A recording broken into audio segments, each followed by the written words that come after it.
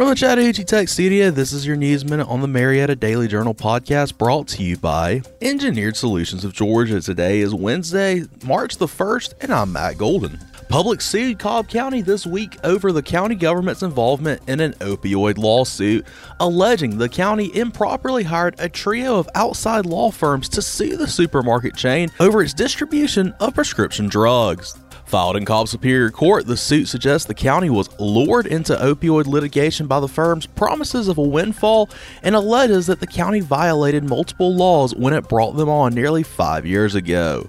Cobb filed an initial suit in July of 2018 against a number of drug manufacturers and pharmacies, including Purdue Pharma, Johnson & Johnson, CVS, Kroger, and Walmart. It alleged the opioid crisis aroused from the opioid manufacturers' deliberately deceptive marketing strategy to expand opioid use together with the distributors' equally deliberate efforts to evade restrictions on opioid distribution. Then in March 2019, the suit broadened to include the Sackler family, which founded and owned Purdue Pharma, and additional firms including Publix. The suit alleged drugs sold by Publix, one of the county's 10 largest employers, made up a, quote, substantial market share in Cobb. Publix's litigation filed this week argues otherwise, saying that even the Publix pharmacy in Cobb, which dispensed the highest number of opioids, doesn't rank in the county's top 35 distributors.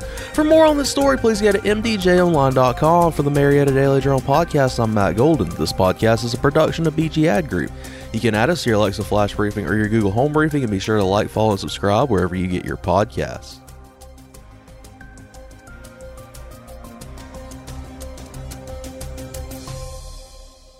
Engineered Solutions of Georgia. We guarantee a stable, dry foundation. With over 30 years of experience and a lifetime of support, residential and commercial, hey, we do it all. For basement waterproofing and repairs to your foundation, dial 678-ESOG now.